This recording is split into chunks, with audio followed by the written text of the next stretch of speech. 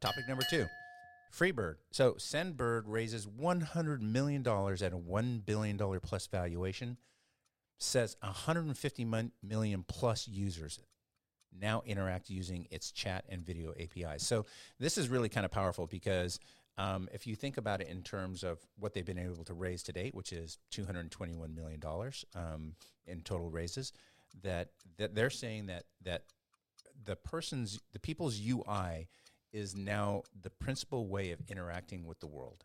I just want to say that, like, your UI, that screen that you have, is your principal interaction mode, more so than face-to-face. And that's coming out of COVID, but I think it's staying sticky. So what they're saying is that messaging is the medium today, and so it's all about engagement. And for them, it's tools, APIs, and network. They're not coming to you with an all-in-one solution. They're giving you the tools to bring this about. And so you've got video, you've got chat. We see that playing out in terms of, chat within respect to, what's even happening in Clubhouse. So one thing that again, we kind of talked about omnichannel distribution, and here's where this is getting kicked up a notch. They're now adding payments. Think about this: voice, video, payments.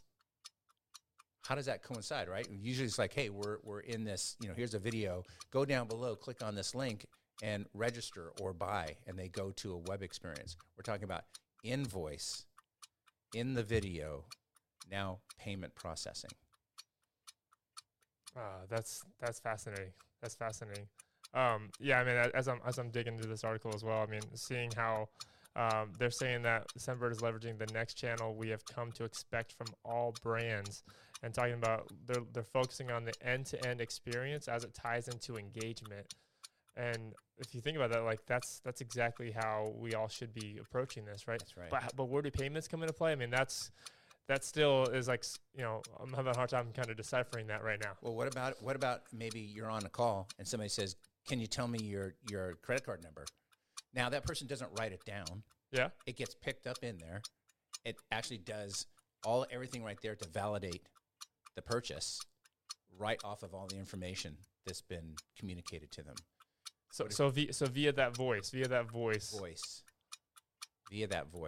So think of all the things that can be done now through this. Here we've talked about like omnichannel. We've talked about escalation between channels. Person calls in, chatbot into a chat, escalate to a voice.